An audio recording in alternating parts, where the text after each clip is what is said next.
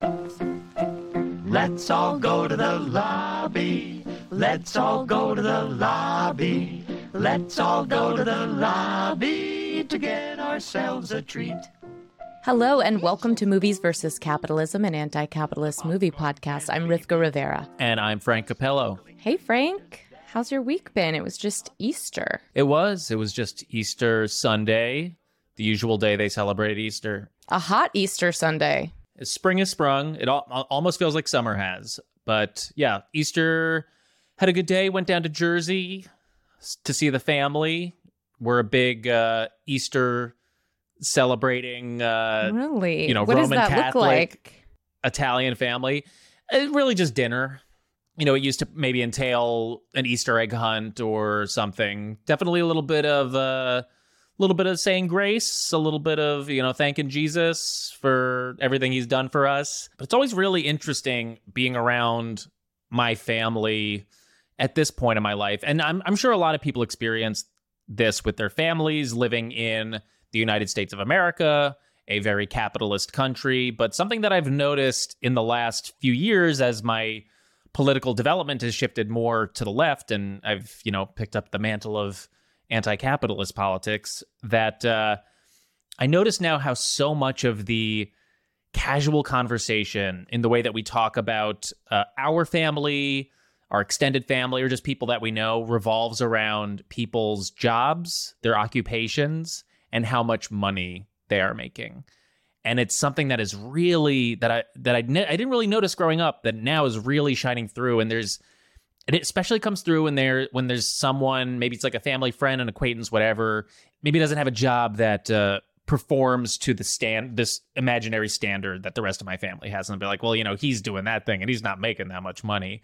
But then they'll talk about someone else and they'll be like, oh, did you hear he got this job at this big firm and he's making a lot of money? And there's like this built-in reverence that is so wild and bizarre. And I actually kind of like threw a wrench into the conversation, and I was like, how's their mood? Are they happy? How's that? Like, how are their relationships? And they were like, what are you talking about? And I was like, never mind. Shut up, Frank. Ruining the table conversation. Ruining Easter, Frank. How's their mental health? Are they content with what they have? Like, no, none of that is discussed. What the fuck are you talking about, Frank? There is a lot of that. There's a lot of cursing at my family's dinner table. But yeah, it's just something that I've noticed in the last few years in the things that we prioritize in this society, which are almost always, income-based, status-based, and don't have a lot to do with, living a life of dignity and respect and all that. I mean, I remember telling my family that I'm working for an independent news outlet, and they were like, okay, what is that? Like, they're like, they have no concept. They're like, are you making a lot of money? And I was like, that's not, why is that the thing that's important? Like, so yeah, have you ever experienced anything like this? I mean, your family is a very lefty family, so it's maybe it's like a lefty New York, but there's definitely like other things that are like sort of, you're always trying to figure out like what's, there's definitely like prestigious things that you want to hit or share. But no, my dad will always be like, you're working too much. And I'm like, I don't really have a choice. Like, I mean, I kind of have to, but he'll always but what he gets at is like, I do definitely probably do too much. To your point, and maybe we're gonna look at that. Maybe not. I don't know. They'll let the listeners know. But that there's but like some of it's out of like necessity, right? Like you like to be able to do the things we love in this world, you have to have multiple streams of income as an artist, and then also just doing a lot. So I think that's what he reflects back.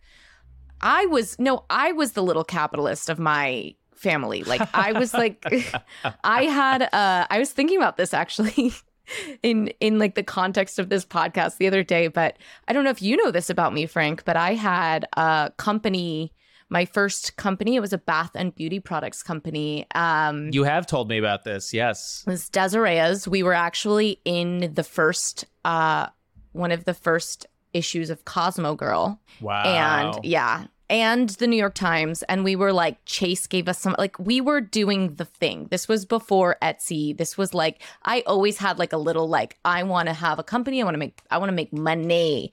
So I like went with my friend Aviva. We learned how to make bath salt. They were really cool. Like we had these like Apple computers, and we would make our labels really fun, and we would recycle like old glass things, and it was really, and we would go and like sell them in local stores, and we got a lot of press for it. We got some things. So as we were like getting up there, right, then we brought in our friends, and this is where it gets concerning. This is where the exploitation starts. Absolutely. It's kind of alarming because I definitely have that in me. So we got them to start, like, we would have parties, right? They would come over, make the bath salt, like mix all this stuff, help us bottle the thing, like literally parties. And then I would send them off with product, and they would have to go to their families, friends, and I encouraged knocking on neighbors' doors. I said, do what you need to do, get in those stores, knock on the doors. Absolutely. And you know what? You'll get a cut. But I will get... Wow. This was not like... You'll get the man cut, yep. I'm being honest. I was a little like Bezos in the making, like, and I can tell you, having been through my CEO journey, like, no, I was not doing the labor. Like at that point, it was just like... At that point, I was like, take my picture, friends, off you go. But you're going to get a little cut. Like, I'm making jobs here. How old were you? I was in 5th grade. So like, I want to say maybe 11, 12. So like at 11, 12, you preteen. You discovered how to create a multi-level marketing scheme on your own. You didn't even need guidance. It just came to you naturally. That's amazing. I was on it. And then the company broke up because and you know, there was so much involvement from moms and like help. Like it's never like just me and my amazing individual idea. But we broke up because we switched schools. I just remember there was an Eden's Crush concert involved, which if you don't remember, Eden's Crush was like a one-hit single girl band of this time. And we went to see them at like Six Flags, and like there was just some kind of like falling out involved around that. And so this money-making endeavor and I just remember like separating the money, and we were like, all right. And that was that. Damn. Yeah. That's wild. Your host is like a capitalist from the beginning. No. And then, so that's weird. Like, I think that was my like rebellion of like, make money, like, let's go. Well, I think they're kind of one and the same, that what we're talking about, which is this intrinsic, inherent conditioning in this country, in this society, that is the most important thing, that making money is the end all be all. And like the more money you make, the better of a person you are, the more free you are, the higher status you have. So I think it's so ingrained, people don't even think to question it. Like when my dad and his uncles are talking about like how much these people they know are making, they're not thinking critically about that. They never once for a second stop and say, why do I care so much about what this guy makes? Why is this what I am talking about? And the other reason I wanted to bring this up is because it can have a really detrimental effect on people. So, you know, because you take this in, whether it's consciously or subconsciously, and, you know, if you're not someone who is making a shit ton of money, then maybe you hear people talking about this, you see other people doing business and doing all these, and you're like, man, I must be a real piece of shit because I am not creating as much surplus value as these other people. And it's a real trap that I think people can fall into. So I think it's important to call out. Absolutely. And like with all the things that we look at in this show, just like you said it exactly, like it's like the air we breathe. You're not even conscious of that. We equate being a better human being with like how much money you make. Like, that's a better person. That's just like the subtext. That's a better person. That person is better than me. It's a more valuable person. Or even worse, like, I guess God loves that person more if you're religious. Maybe there's that version of that. Or like, I guess the universe, like that person just manifested better than me. And I had I had some kind of negative thought that like fucked me over, and I better just think better and be a better manifester. Find better ways to make money. I'm sorry to all those girls I exploited, by the way, just for the record. That's good. That's good that you're making amends for this now. And if anyone's not aware that this is, that I'm light about it, because the exploitation was truly like minimal. Like it was, we were in operation for like under a year. So you were also a child. Like I think we can go easy on you. You know. Okay, just. This is us airing out the dirty laundry now. The skeletons are out of the closet. Yeah, so, that's when a big... so when this podcast blows up, you know, the hit piece that comes out on you, actually, Rivka Rivera was a tiny capitalist. We'll be like, we addressed it. It's good. It's done. Oh, I love that as an autobiography title.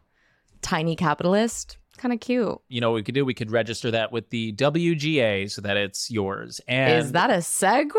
I think it is. All right. Really briefly before we get into our movie conversation today, the WGA is gearing up for a potential strike. They've been in negotiations with the studios for the last several weeks. They have not made a lot of ground. There's currently a strike authorization vote happening right now. I think we're recording this a little bit early, but I think they will have counted the votes yesterday when this podcast comes out, Monday. But it's looking like there's going to be another strike. And they're basically, you know, striking over new contracts because of streaming. Streaming has completely upended the way that television writers' yearly schedules work, how the residuals are structured. And the WGA said that the median weekly pay for a writer-producer has declined 4% in the last decade, even though there's more television now being made now than ever. So what are your thoughts on this looming strike? I mean, I think strikes are always really scary, especially for friends who are currently, that I've spoken with, that are like currently like, well, I guess, you know, they're making a living in that way and they're definitely going to strike because they understand the value of it. But it means like, I don't know how long I might have to look at dipping into my savings, looking at other avenues of work.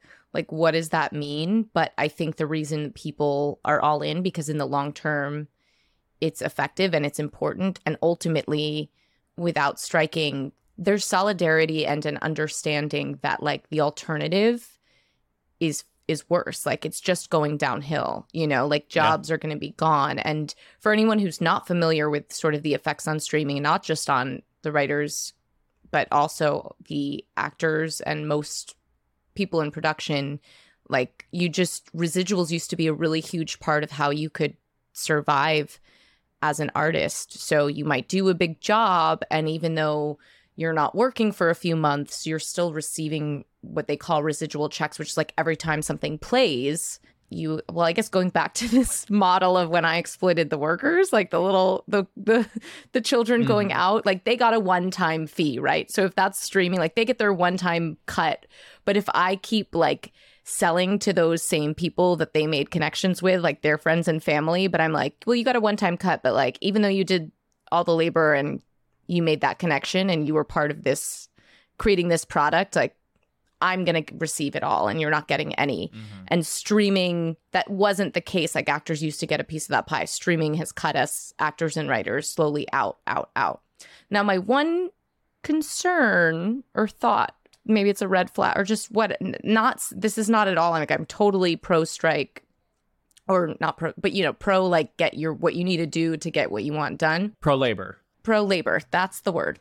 The last time there was a big strike, like, it's like the Kardashians came out of it. You know what I mean? Like there was this huge bump in reality television. So there's always that, like, what are they going to do? And, you know, this intersection with AI, it's just all... Wow, I hadn't even considered that, yeah. Just like we have to just hold our hearts and our craft and our work and each other so dearly, because these are just moments where we all have to be on the right side of this. And to clarify, this strike would only affect scripted series and feature films and, you know, certain like late night shows, like anyone that is like a WGA menu that works on scripted material.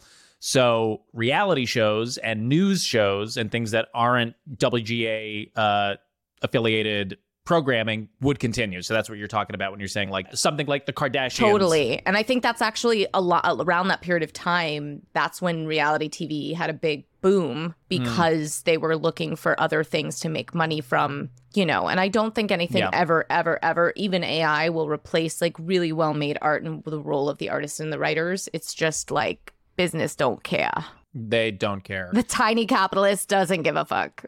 And the studios and networks are signaling that, it's not a good time right now to do this because like media is in a weird place because of this, looming recession and blah, blah, blah. But never forget that all of these studios and networks are profitable. They all are making a shit ton of profit, billions and billions of dollars. Even the streamers are starting to become profitable. Netflix last year made $4.5 billion. They have the money. The only thing that they actually care about is shareholder value, is the dividends that get paid out to the shareholders, is their stock prices, are these ethereal capitalist bullshit things that only affect very, very, very few people at the top. But we've built a lot of our economy around. Totally. And what's consistently wild about that is like it's not even a care like in a way that would be logical. It's pure greed. Like it's a care that it keeps getting bigger. It's not even a worry that it's like, it's just like it's so unfathomable. It's just a care that it keeps growing. It needs to keep growing, yeah. And it needs to like literally only to fulfill greed because you're like, there is more than enough for everyone to be okay and your labor to be, there's not an issue of not being enough money. It's just more. To be successful, to be a better human being. Full circle back to our original convo. Well, I'm sure we will be touching on this again in the future because this is not resolved. So I'm sure we'll be talking about the WGA in the next few weeks. But we should get to our movie conversation for today about Josie and the Pussycats. But first, we just want to let our audience know that this podcast is brought to you by the two of us. We perform all of the necessary labor to make this show happen. And as we're trying to practice our anti-capitalist values, we will not be selling ads on this show. We rely completely on community support to keep the show going. So if you're able to support us, please consider subscribing to our Patreon. For just $5 a month, you get access to our entire back catalog of premium episodes, and you'll be directly supporting this show. You can also leave us a one-time contribution in our tip jar, and you can find all of those links in the episode description in your podcast player or by going to mvcpod.com. You can also help us out for free by leaving a rating and review for this show on your podcast player. It only takes a few seconds, and it is very helpful in boosting the algorithm and getting this show in front of more people, so we really appreciate it. All right, we're going to take a quick break. We'll be right back with our conversation about Josie and the Pussycats with Shannon Amabile.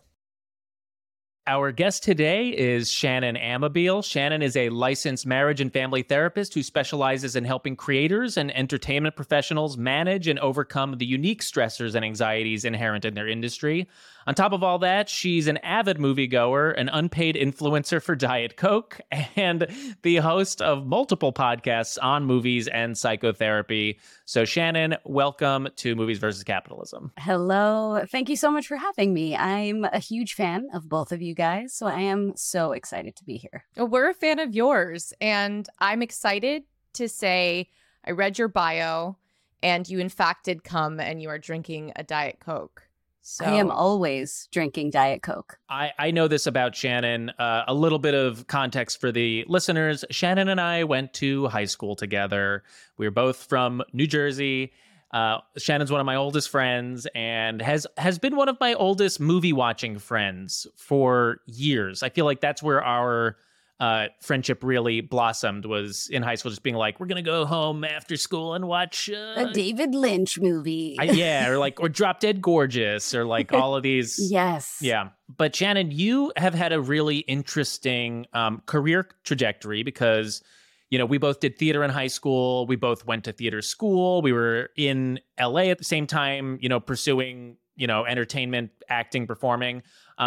But a few years ago, you were like, I'm going to become a therapist because it was something that you were really interested in. I remember talking to you about that. And now you've been a practicing therapist for a few years now. And like we said in your bio, you specialize in working with artists, with actors, with creators and entertainment professionals, which is amazing because, you have that insight from having actually done it. And now you have like the therapy skills to talk to people about it. So can you just tell us a little bit about that choice and what how you kind of do that and what that means. Sure thing. Yeah, I just came to realize that I sort of had a passion for people and storytelling in general, which is part of why I wanted to be a performer and work in entertainment as a performer. But when I was training and working among other actors and other creators, I just noticed all of the turmoil and all of the personal internal struggles that we were all facing, but that from the outside was a really hard thing for a lot of people to accept or make any space for or to value in a meaningful way.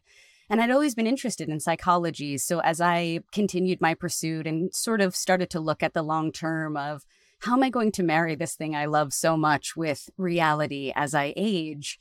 And so I decided to go back to school and try to practice, to try to take the things I always thought were interesting about psychology and try to bring in the theatrical things I'd learned and the character work I'd learned and apply those things to psychological principles. And it's been really fun. I really like it. That's amazing. And I think you were talking in my brain was like, get her number. I think I don't know if that's allowed. I think we... Well, I know I have your, but I was like, get her doctor's number. Yes, I do have a special number to make sure. Special doctor's phone. Shannon, I'm curious, is there something you would say is like that afflicts artists, creators, that's like unique to a creative profession, something that you encounter regularly? Like what would you say is like the biggest challenge? Well, I would say I think that there is an overwhelming sense of empathy in creative people, especially creators who then pursue careers in that field. There is just a level of an ability to mirror others and to connect to others in nonverbal communicative ways, which I think is incredibly overwhelming for all people. But as an actor or a writer or storyteller of any kind, when you're trying to put something into your work, I think that's where the disconnect can sometimes happen. It's really hard, I think, to value that again. But I think that's the unique thing to creativity is you're allowed to be overwhelmed by a project that will be over that is part of, a robotic industry. You're not really allowed to ever put anything down that you've created artistically because it lives in you forever. Damn. Ooh, All right. Uh-huh. I'm working today. Oh, yeah. I know. I was like, let's skip this movie and just do like a call-in. Another time. To Dr. Shannon. That's amazing. But we will get to the movie because you chose an amazing one for us. And I have to say, just thank you, because you had us rewatch Josie and the Pussycats. This is The Josie and the Pussycats from 2001, a satirical musical comedy. It was co-directed by Harry Elfont and Deborah Kaplan, based on the Archie comic series and the Hanna-Barbera cartoon of the same name. This movie stars Rachel Lee Cook, Tara Reid, Rosario Dawson as the Pussycats, and Alan Cumming, Parker Posey, Unbelievable. Gabrielle Mann, Paolo Costanzo, and Missy Pyle in supporting roles. This film grossed right under $15 million at the U.S. box office, and that was a lot less than its production budget, which was estimated around 22 to 39 million. So it was considered a bomb. It was also critically didn't wow the critics at the time. Unconscionable. So wrong. Unconscionable, yep. Yeah. What do they know? A short summary, if you haven't recently gotten to rewatch this, which you need to immediately, and it's only an hour and 30 minutes, so it's just like so easy. 1.5 episodes of TV. Mm-hmm. It follows the story of a girl band comprised of Josie, Rachel Lee Cook, Valerie, Rosario Dawson, and Melody, Tara Reid, who are discovered by a talent scout named Wyatt, Alan Cumming. The girls quickly become a sensation, and they're signed by the large record label Mega Records.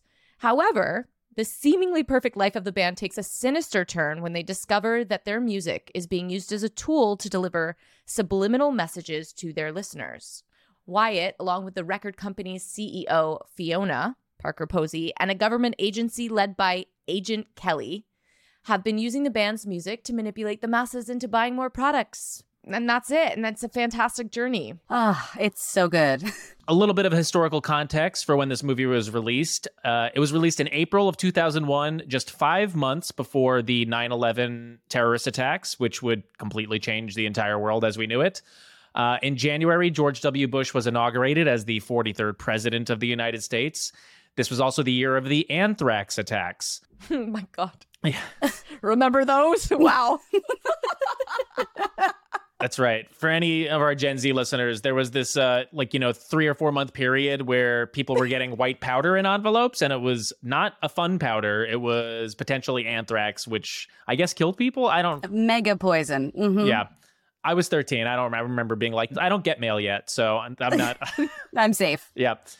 This was also the year of the Enron scandal, which involved the manipulation of energy markets and the eventual bankruptcy of the company, which was a major financial event that shook the global economy in 2001. Whoa. This was also the year of the first iPod released by Apple. This is also the year that Aaliyah died in a plane crash, shocking fans in the music industry. And then just to stay on theme, this is also the time of NSYNC, Backstreet Boys, Destiny's Child, Britney Spears, and the Spice Girls. So, and it feels like it. The best and craziest year ever. Wow, so wild, so all over the place, and so important to note that it is a formative time in my life. So I think that's why this movie is so important to me. I had so much nostalgia revisiting it, and when I was thinking about any movie I'd ever want to talk about and look through a capitalistic lens and try to dissect, this movie immediately came to mind. Both because I feel like it does a great job of being a satire, but also because it opens an interesting discussion about, how much of satire gets soaked in inappropriately and what does that mean in the aftermath, I guess. Totally. And you answered our first question, which is what we usually ask our guests, which is why you chose this movie. So thank you for being ahead of the curve on that. But I'll follow up with both of you. Do you think when you saw this movie in our adolescence, do you think this actually influenced your ideas about consumerism or your relationship with how you view products and brands? 100%, I would say. I think I've always had an interesting relationship to branding and marketing because of my personal history and where I grew up. And I think this movie, I've had several relationships to consumerism through it because as a young person, I could look at it from that vantage point, but then revisiting it now and sort of thinking about what they're talking about and what they're warning about. I have a completely different relationship to it now. Mm-hmm. So yeah, I think it challenged me to be aware of my relationship, and I'm really grateful for that. That's awesome. I truly don't recall. I think I feel like I'm more of when you asked that question, I felt like I am one of the consumer teenagers in the movie that I was like, I want CD. Give me more Josie where I can get music. Like, I feel like, but I don't know how it sat with me. I think probably because I grew up with parents who were always pushing me to question that kind of stuff. Maybe it was a little like, okay, but I want the sparkly and the, it was like such a, I don't know. There was definitely a part of me that was like, I love everything about this world and this aesthetic. And there's so many like flames on clothes and the glitter, like the amount of body glitter. It was just so amazing that I was like, how could I not want to buy all those things? I want to buy them right now. Exactly. It made things look attractive to me that weren't before, but it also made me wonder why and think about why and laugh at why sometimes. That's so interesting. I mean, I guess that makes sense as a kid, because I did not see this movie like as a teenager. Shannon, you blew it. You never showed me this movie. Snap. I really did. You Fudge. really did. You can curse. It's okay. Okay, good. I prefer fudge unless you're trying to sell us fudge, in which case back off. Absolutely not. No way. I didn't see this movie until college, and someone showed it to me pretty much through the lens that we're looking at. They were being like, well, this is a movie about consumerism and advertising. So my first viewing was like, oh, damn, this is like a highly political movie for what appears to just be like a very broad teen comedy. Mm-hmm. It's so interesting that you say like, this movie makes everything look great, because watching it today for this podcast, I was like, this stuff looks disgusting. No. I mean, it is just the SponCon, the branded content, and the advertising is so relentless in this movie. I mean, like, if you haven't rewatched it, like one of the running bits is that just like every single setting that these characters are in, whether it's, the private jet, whether it's a hotel room, whether it's, backstage, there are like 90,000 brands that are just like all Everywhere. over the place. And they're like eating junk food, and they're just like, they're using all of these products. And it really made, I don't know, I felt gross. It was, and I think maybe also it's like the 2001-ness of it. Like, it's so shiny, so colorful, like so bright. It just like, it made me feel really, just like grossed out, disconcerted. And I was like, I never want to use any of these products anymore. Oh man, I was like, do I dress up for this podcast? Like, Yes. can't believe that was your reaction. I was like, how low can my pants go now, actually? Yeah. I feel like I've had both of those reactions to it. I think that's why I like it so much, because it can so effectively tell both of those stories and be read in both of those ways. And I kind of like that is a part of it, because I think that's what capitalism is doing. It's slowly making you sick without you realizing it by, showing you shiny things and trying to hijack your ADHD. Yeah, it's so brilliant. It was so fun to rewatch, understanding all of the satire and not maybe being swept away by all the shiny objects. But the fact that this is absolutely serving as a commentary about the power of advertising and its ability to manipulate desires, and also that this satire is so perfect. But I'm also hesitant to call it really satire, because I think what comes to mind is you're like, but aren't you also giving all of these companies like Target, and like I left being like Target, Evian, like you're satirizing it, but you're using the real products. And I looked it up. They didn't get paid for product placement, but the companies did read the script and say, yes, you can use our And they products. provided all of the stuff. So like if they wanted you to have people carrying the Puma bags or wearing the shirts or drinking anything, that was all provided by the brand. So they gave them whatever they could to get them to use. They didn't have to pay for those, for like their set design. And I know Gap turned them down. Gap didn't want to be associated.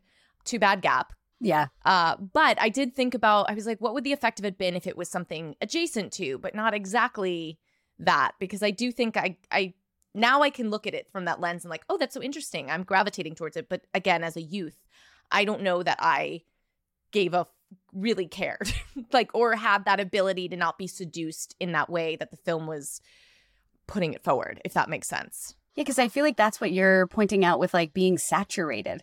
That like if you get saturated, then you can't really see the joke anymore. Your like system is overwhelmed, and now these things are kind of seeping in no matter what. Like you leave the movie thinking Target because they made sure to saturate your brain with it as long as they had it. Yes.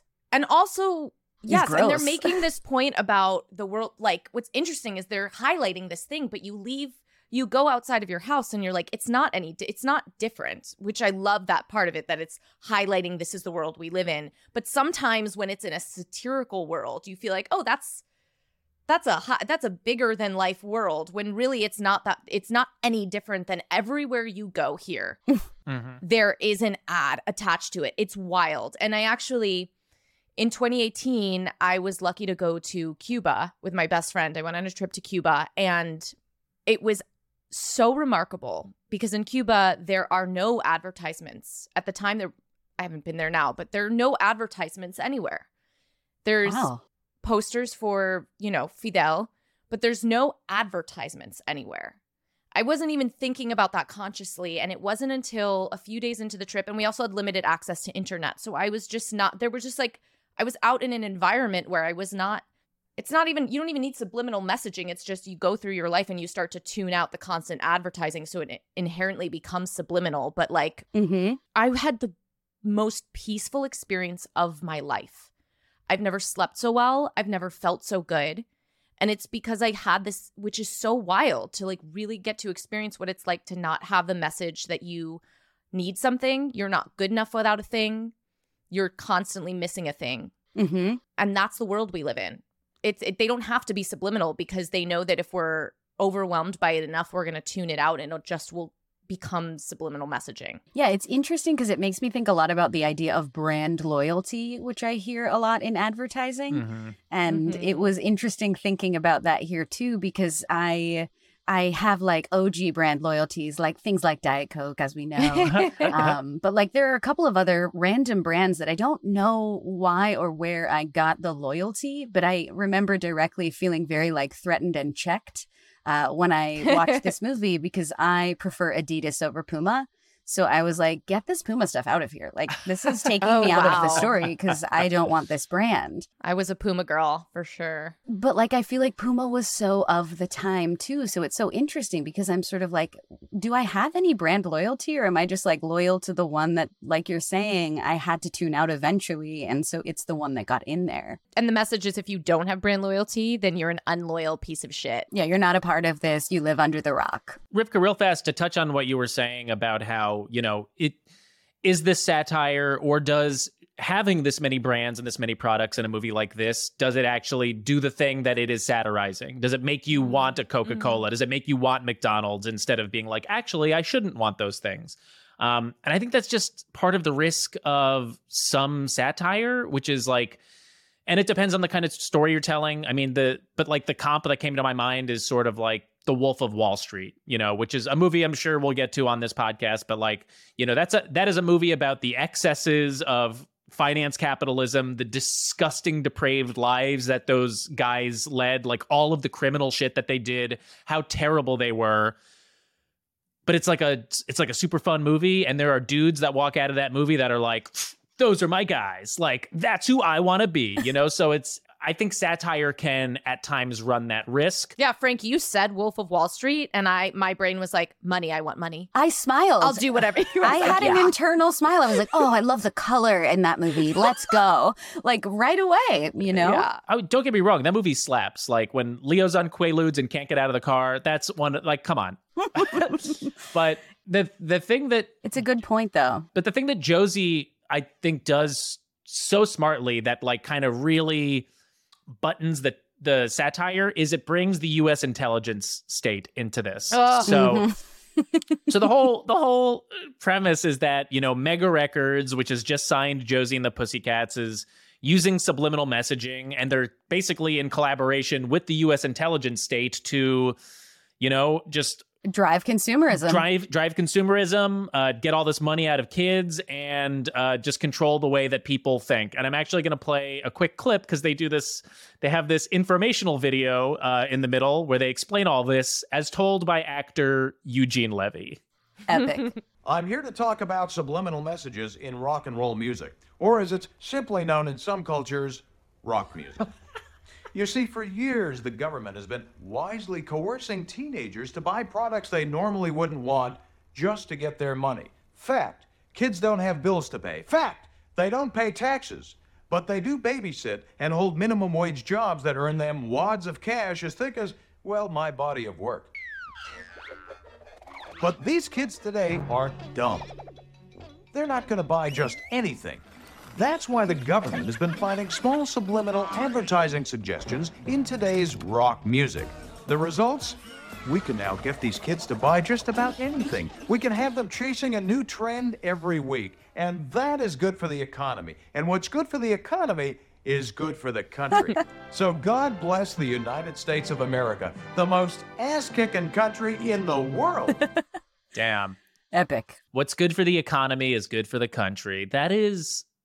I'm so glad that a bunch of teenagers got that messaging, even if some of them missed it. But yeah, that's high level satire. Yeah, I think I like that so much because there is a true acknowledgement that like kids today are not stupid. They do think. So we actually have to do this because we cannot convince them otherwise. Like they're free thinkers and it's up to us to intercept that free thinking and drive it towards consumerism instead. Mm-hmm. Yeah. And I feel like that's what the culture is always after teenagers to do, one way or another. Yeah, and it's followed up by then Fiona plays them. They have this big plan for this big concert, and they have these headphones that Fiona puts on, and so you hear the messages underneath that she's playing for the representative of the army, which is conform, free will is overrated, jump on the bandwagon. And it's Mr. Movie Phone doing all the subliminal message. I mean, this is such good writing. Like, it's so good. Great, brilliant writing. Yeah. There's no such place as Area 51. And I thought that actually is brilliant. That was a brilliant line for teens, because I feel like if you tell them that they're being told, it's just like something about Area 51, at least for me, as like a through line in my life, would be like, don't tell me that. I'm gonna find the aliens, you know? They're lying to us. It's a practical one. I feel like it's so easy for people to be lied to when they can't hold on to something practical in a meaningful way. And you can't just like truly hide a piece of property. Like it's impossible to act as though that does not exist. And yet I think there is this desire to live in a surface kind of reality. And I think that's also what I love about this movie is it's like reminding me that there are a lot of people who prefer to live in a surface reality, and this is what that reality looks like. Yeah, and if you don't, Alan Cumming is going to call the government or the record label. That was one of my favorite bits, was when he meets the Nirvana girl at the at the CD store, and he's like, "Wow, you're a real free thinker. You don't go with the flow. Let's talk about it." And then he's into his microphone. He's like, "Smells like Teen Spirit." And then they just grab her and bag her. Such good satire and such good like straight up comedy. Like the way that this is shot, like so many incredible bits. They just do so many fun things in the way that they like frame the camera and the way they have people talk to each other. Like when Josie's talking to them in the spinning car, and it just like they just have to keep turning their heads so they can like actually make eye contact. It's really, really well done. It's really brilliant. And I hope. I've read different things on what the actors thought, but like I wonder how many of them understood like what a cult classic they were creating at the time. For sure. I think about that a lot. I just think about, now as time goes on and we get farther away from movies that are, in the recent past to us, and sort of what that means and what a cult classic actually is when you think about how it needs to penetrate the culture, not just as a good movie, but like we're talking about, it has to be somehow predictive of a reality that exists. And I'm not sure how, but I feel like this movie really nailed exactly what you were saying, which is like, if I go outside, I exist in this universe, whether or not I choose to buy in. And you know what it does also at the end of the movie that potentially means like, I do think it winks enough at itself as a satire where it might even be self-aware that it's like, we could even be manipulating you with this satire itself, but then it constantly winks at the camera, and it ends with that same army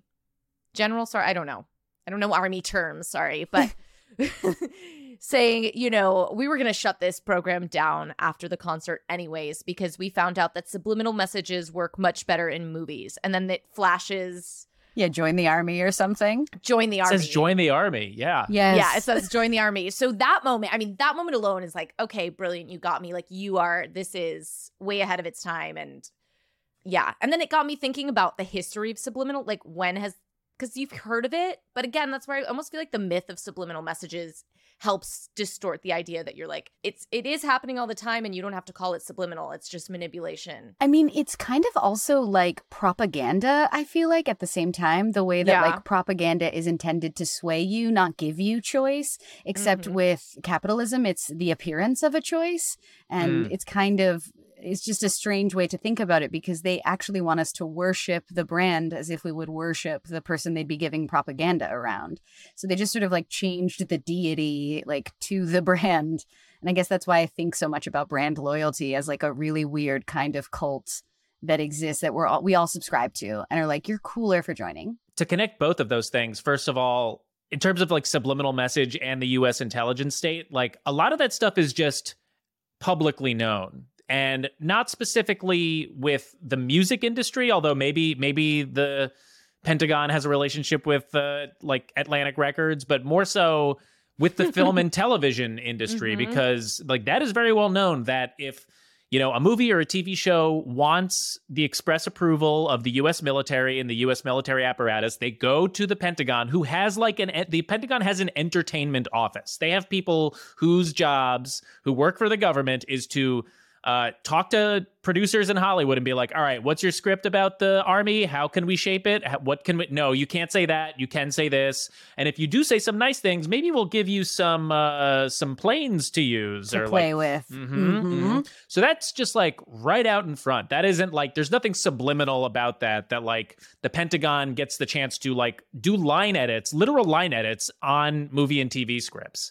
And then in terms of just like the way that like brands and advertisers and marketers, do all this stuff and think about this stuff, I think it's really easy for people to get kind of lost down these conspiracy theory, roads where they're like, oh, there's like this shadowy cabal of people pulling the strings and making all of these decisions, when in reality, a lot of that stuff, like the Pentagon it's like, no, that's just what their jobs are. Their jobs are to be like, how do we keep as much of your attention as possible? How do we grab your attention away from other things? How do we use psychology and neurology, like literally all of the science that and technology that we have at our disposal to just fucking drill you over and over, like all day, so that after months, however, you're just like, yeah, I guess I do want a Coke.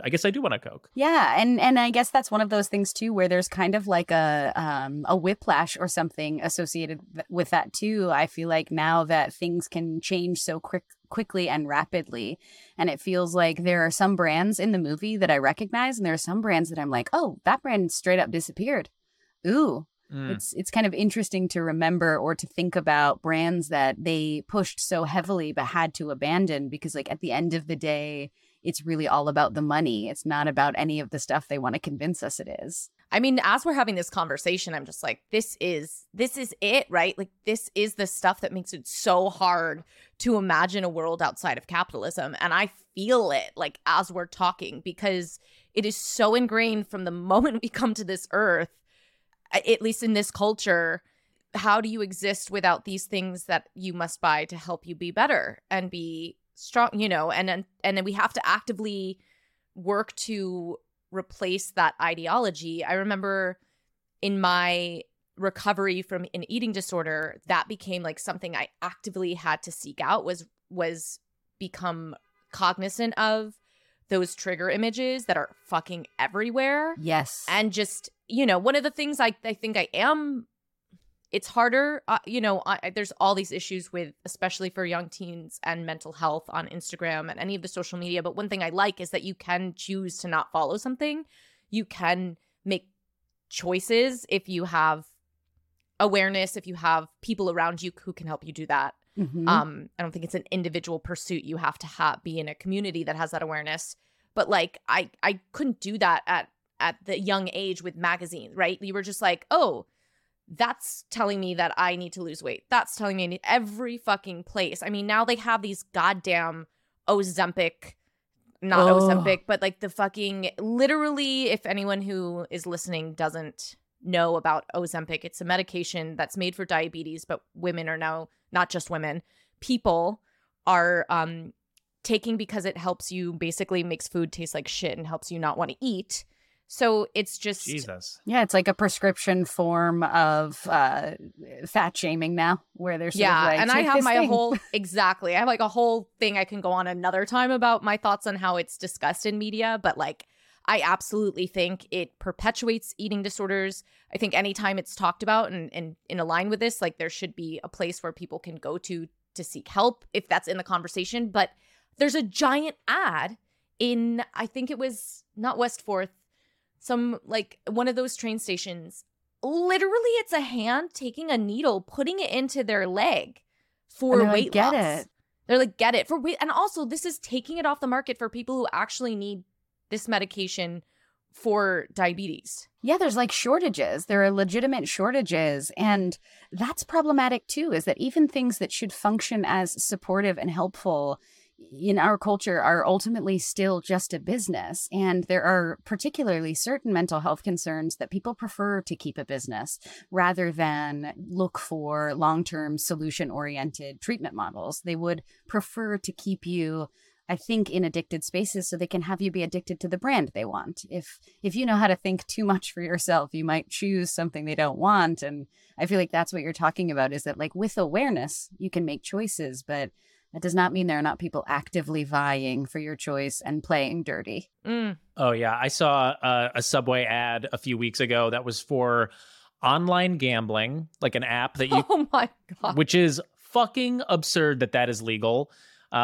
It's for an app on your phone, online gambling, and they had like a fake testimonial quote. And it was like, I made so much money in my spare time, something.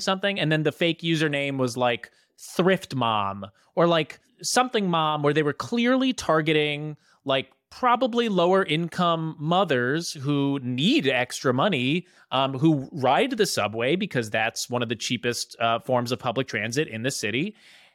And it's specifically going after them. It's like, hey, mom with a few kids who probably doesn't have the extra disposable income to fucking gamble with. Like, it really, really upset me in the moment. Yeah, truly Wow. despicable, because it's now impossible to seem like you don't have the awareness, like that the advertising industry does not have this awareness, and like, oh my gosh, we didn't even realize we were targeting this market. Like that is now so glaringly an impossibility that I think that's why it's kind of disgusting, because I definitely see a lot of advertisements in the central time zone and in the Texas space that as a coastal elite, I have not experienced. And it's a very strange thing to think about, because I don't know when awareness and choice begin in a meaningful way when other people's choice is so penetrative in one way or another. Especially when you're targeting people in a specific socioeconomic group. Desperate kind of space. Desperate. Yeah.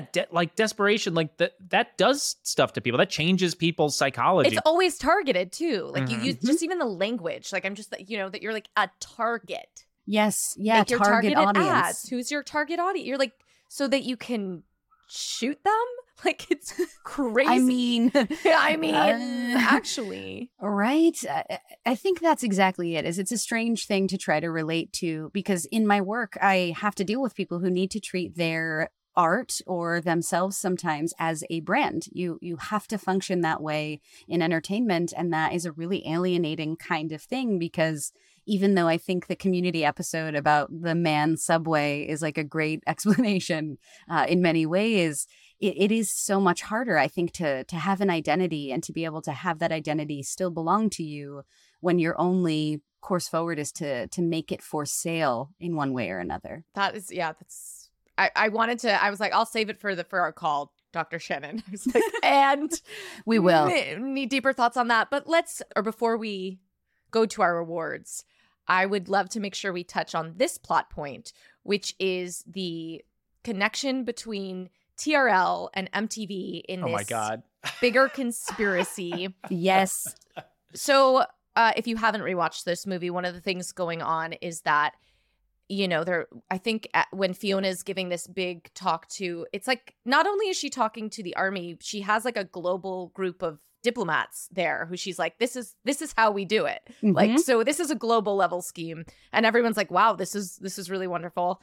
And someone asks, well, what do you do if like don't the artists figure something out? Like, how dumb, like they can't all be that dumb. And they're like, oh, well, we kill them off. And they pull up TRL. Wait, what is it specifically? It's behind the music. They're like, we have highly produced television shows to explain what happens. Oh, that's right. It's a lot like The Manchurian Candidate. It's a lot like that. Totally. And also when you were saying the facts, Frank, that like this is when it just was like, oh, right. It was at the height of MTV. And just that I remember Aaliyah dying. It's just a weird, but where you're like Aaliyah dying in this plane crash. And then they're talking about how like that's how they're like, oh, they died in this mysterious plane crash, when at the top of the film, we know that they're killing off any artist who like figures out that their like music is being spiked with subliminal messaging. And we didn't even mention that the first band that we opened with, that is our entry into this world of evil, manipulative record label people, is a boy band called Du Jour, which so good. is French for of the day. Very clearly just like, these are flash in the pans, these are one and dones, these are like one hit wonders. God damn, such good writing. Also, the original music, I can't Oh, right now. I'm missing who is the original artist, but it's someone that we know. Like when you look it up, the woman who created it is a lead singer from a band we know. I can't think. And the music is so good. I have been singing the music from this movie for 20 years. It took 6 whole hours and 5 long days, babe. Yes. Let's go. Just pretend to be nice. That's all I want. Pretend to be nice. Backdoor Lover. Oh my God. So such a talented way to try to talk about something that's really hard to swallow. And I think that's why I do the work that I do, that like I I don't like the reality we live in either, which is why I want to be with the creative people, because they know how to solve problems, and creativity is a survival skill, and they're the best one at it. So Ooh, I'm about soundbite. Ads. Speaking of the creators of this film specifically, because as we've talked about, like, this has become a cult classic and people have discovered its politics, you know, way long after the fact. So a few years ago was his 20-year anniversary, and the writers, Deborah Kaplan and Harry Elfont, did an interview. And someone asked them explicitly, like, were you seeking to write an anti-capitalist film? And they were like, no, that's not what we were doing. We understand, like, the consumerism part for sure. But I'll just quote them specifically here. Harry said, you know, we definitely talked about consumerism, but it definitely felt more to us that it was non-groupthink. I mean, she says at the end of the movie, you know, think for yourselves. So for them, they were writing a movie about conformity and non-conforming and like they said, groupthink, but used the consumerism as sort of like their plot device, which was brilliant because it all, and like thematically, it all ties together really perfectly. Yeah, I mean, it's one of the most dangerous kinds of groupthink, right? Like it's the kind that gets people to galvanize behind something that they don't really believe in and gets people to beat themselves up silently when no one's watching so that they'll be easy to control. It's interesting that that makes sense, but it is I think it's such an anti-capitalist movie. And even in the way that Josie and Melody and Veronica like do their music together before Fiona gets her hands on them, but they're like totally like, we are the Pussycats, like we all are like this collective of musicians, we all write the songs, there's no leader, you know. And then of course they that can't be because under this consumeristic world, like they're trying to sell Josie and push the other two out, and individualism, there you go. And then eventually they push back on that. Although I don't know that they changed their name. That wasn't clear. I think they were like so clear on the second album and what's going to be happening with that. We don't really happening with that. Get a lot of info. I did want to ask, very importantly, both of you, what your first concerts ever were. Britney Spears, baby. Wow. All the way. Little Lady on the Grass at PNC Bank Art Center. Oh, the best. You know what? Mine was also at PNC Bank Art Center, and it was Spice Girls. Oh. And there was a particular moment in this film that hit me very deeply because I think it was in the montage where they were like, these are all the what happens if you find out about us, and they show the Spice Girls and they like pulled out both of them. And I have such a distinct memory because I'd gotten these tickets. I was so excited to go with my best friend Stephanie. We'd been planning it. And then that was when Ginger Spice, Jerry Halliwell, had left the group right before. And I just remember going, and the merchandise that they sold was just like all I could, like you only had the option to buy a shirt of all of them and a big X over Jerry. Wow. Wow. What about you, Frank? Wow, mine sucks compared to those. Mine was the Mighty Mighty Boss Tones. Wow. Yeah. I didn't even really want to go. I went with a friend because he wanted to go. That's it. What? I had just I just had an okay time. It wasn't. I mean, it's interesting to think of the merch at concerts, though, because like every time I go to a concert for Britney, I obviously have to buy memorabilia. So I am being loyal to the brand that is Britney. And we have all seen what happened to that brand when the public turned on it. So it is kind of funny to think like a T-shirt at a Britney Spears concert I would have went in like 98 or 9 was like $50 then. Damn. So I'm wondering, like, what's up with the Mighty Boston's merch? How much was a T-shirt at that spot? I don't know. I didn't buy anything. I honestly just kind of zoned out. Were you an NSYNC or a Backstreet Boys? If you had to pick one, you can't pick both. I wasn't really either. Well, pick one, Frank. NSYNC. Hands down. Wow. Yeah. You got yourselves a Backstreet Boys girl here. So the Backstreet Boys definitely remind me the most of Du Jour. So I feel like that feels right to me there. And I do feel like it's like NSYNC like leaves with the most votes or something. But I think in the time BSB was like the more popular of the bands. I feel like NSYNC was seen as a follow-up, but J. Tim's just figured out a way to make it seem like they were the better one.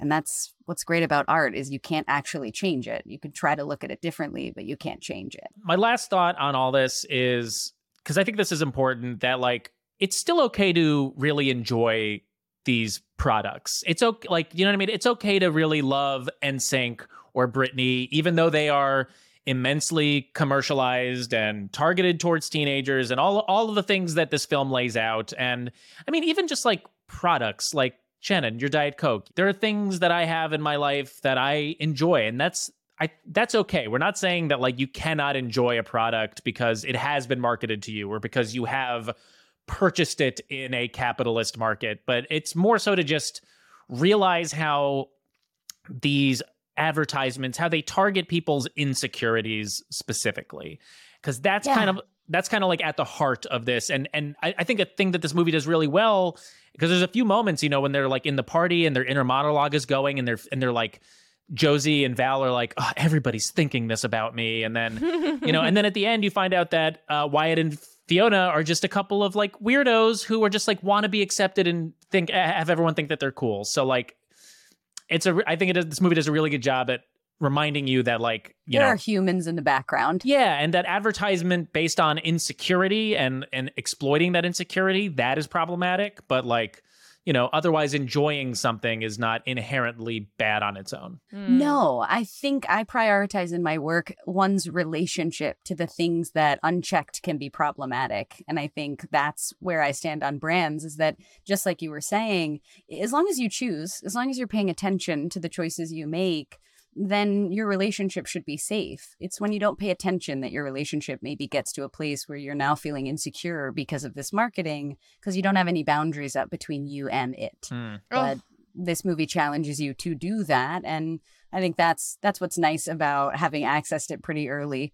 I didn't have to feel like I was a contrarian. I could feel like a free thinker. I love that, Shannon, about things that not being checked or that we're not paying attention to, and this idea of once you become aware, you get to make a choice. I do think, however, that's part of the reason that some people are like la, la, la, la, la, because there is this feeling of like, because I do think, while I'm like, we're not saying don't enjoy things, I truly think when you learn certain things, the consequence is you may not be able to enjoy that thing when you put together the real effects that making that product has, and your participation in that by being a consumer of it is very real. We can't do that with everything, but I do think that like it's not easy. It's really hard, but like I don't feel good about a lot of the things I use. I don't know what to do about that.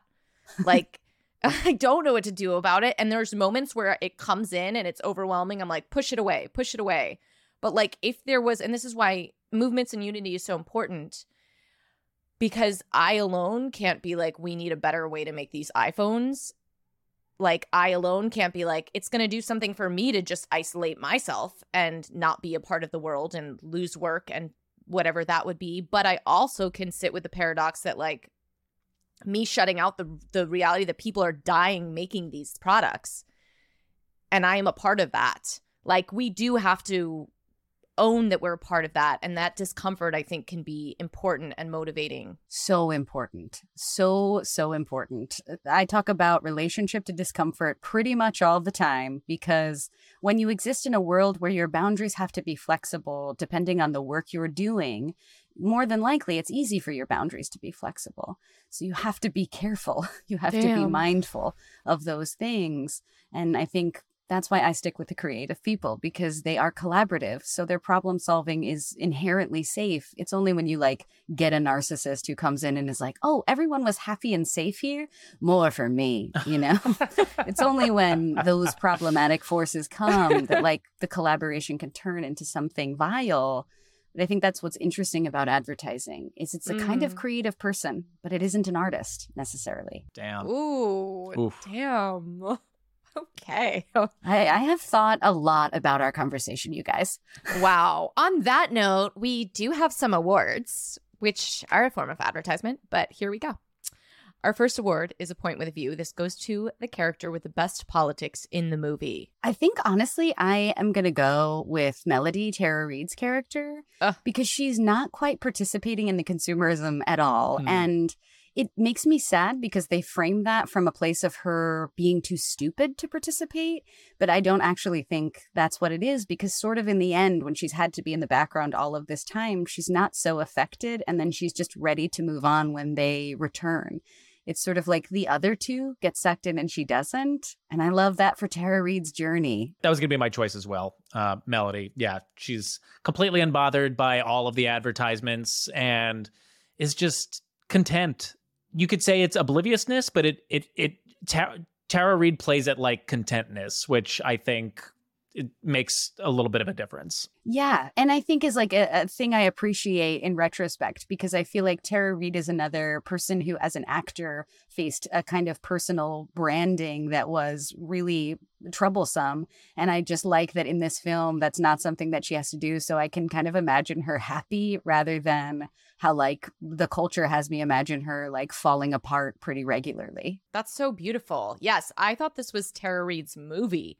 I said, oh my God, comedy gold. I think she's so brilliant in this. The scene in the shower where she's singing, "If you're happy and you know it, clap your hands." And she's singing this to herself and she claps her hands and she drops the loofah, picks it up, sings again. Perfect.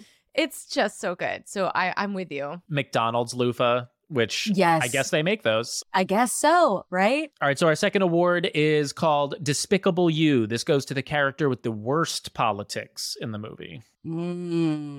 This is hard. This one was hard for me because I struggle to be mad at people who are even bad sometimes. So I think, honestly, it ends up, for me, being Alan Cummings' character, Wyatt. Oh. Only because I think there is a low-key misogyny in there that really bothers me, too. Like the way he treats the men of du jour, he really babies them and infantilizes them. And he kind of does the same to Josie, which I feel like he is also able to do, I guess, just in a way where like he sees them as this thing. And that's a passive thing he does. So it sticks with me because I feel like the passive stuff is the most insidious stuff. That's a good one. Yeah, he's definitely the most like active actor, like not actor, but like he's the most active character in this in manipulating everybody. My answer, I'm going with Agent Kelly, the dude from the FBI or the CIA, whatever, just because he's the guy from the FBI or the CIA. And he's the one that's pulling all the strings. He's definitely committed some war crimes.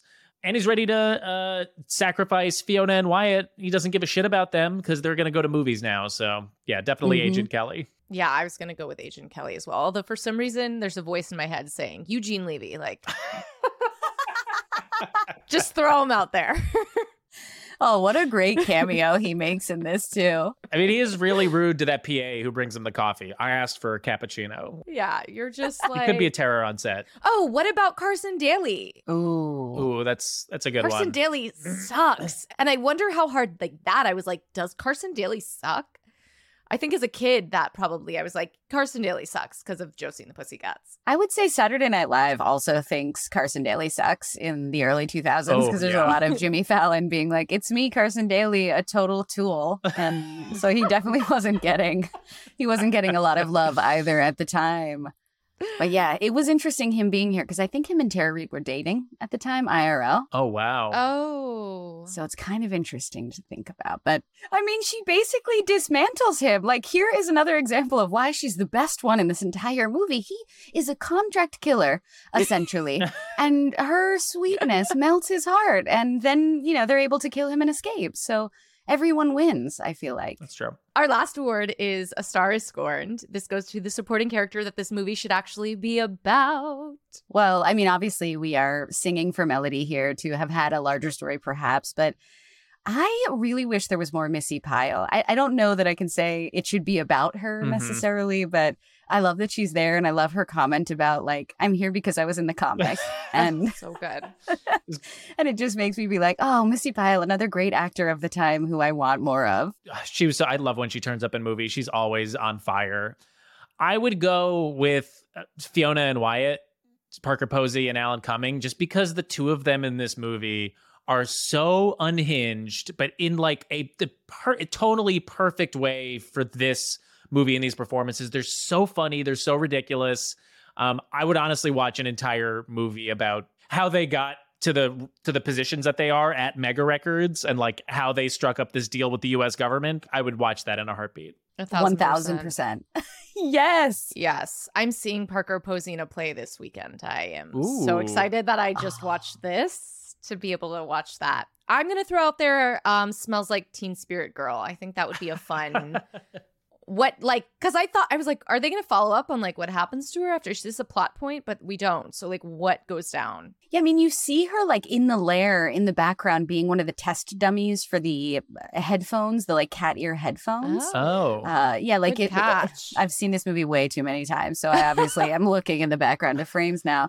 But like, yeah, I feel like I appreciate how no matter how small the character is, there was care and consideration for how they are involved in the story and why their presence is important to the story from her to anyone else. But man, Parker Posey for life. I love that this movie has so many good actors in it. She's one of our greats of all time. All right, that's it for the awards. For our listeners, if you have any idea for new awards, you can email us at moviesvscapitalism@gmail.com. Shannon, before we wrap up, we love to ask our guests, is there a practice that you have in your life where you like to practice anti-capitalism, or just, I mean, we've had some of this conversation so far, but how do you deal with these values in your own life? Well, I would use the buzzword mindfulness as a psychotherapist, of course. I think it's about being mindful of relationship to capitalism. And in my work, I think that's what I'm trying to do, is to just try to talk with people and give them the space to examine their relationship and to see themselves outside of that. So I would say that when I think about how I'm trying to personally stand in the water and cut the tide a little bit, I would say I'm trying to help people feel less emotionally burdened by capitalism. That's a really good one. So, everyone should go get a degree in psychotherapy and then, teach people about this. That's the best way that you could practice these values. It's Yeah, true. that's really Give up a beautiful. couple years, read so many boring books, and it'll be good. Shannon, where can our audience find you and your work? You can find me on Instagram at ShannyBMovies. That's where all my fun movie work is. And you can follow my practice at The Happy Bird with a Y, BYRD. A lot of fun content to just make you smile there. And otherwise, just online at thehappybird.com. And what are some of your podcasts? So I do a Movie Buffs podcast about action movies where I talk about all the best action movies because I love action movies. And I also do something called Diagnosis Movie where I talk about psychological themed movies and just kind of dissect them with people who, just like you guys, bring them to me to try to intersect these two things. That's awesome. Shannon, thank you so much for joining us. Love seeing you. Miss you. Upset that we don't live in the same city anymore, but hopefully I'll see you at Jersey Christmas. For sure. For sure. Thank you guys so much for having me. It was so great to see you again. It was so great to talk with you guys. And I'm just grateful for what you're doing because there aren't a lot of resources to feel seen and heard. And this is a great one. So thanks. Thank you, Shannon. Thanks, Shannon. Thank you all so much for listening. Make sure to follow us on Instagram and TikTok. And if you've been enjoying this show, please consider becoming a supporter. You can find all that info at mvcpod.com. For next week's movie, we'll be watching the 2010 tour de force, The Social Network. Thanks, everyone. See ya. The sparkling drinks are just dandy. The chocolate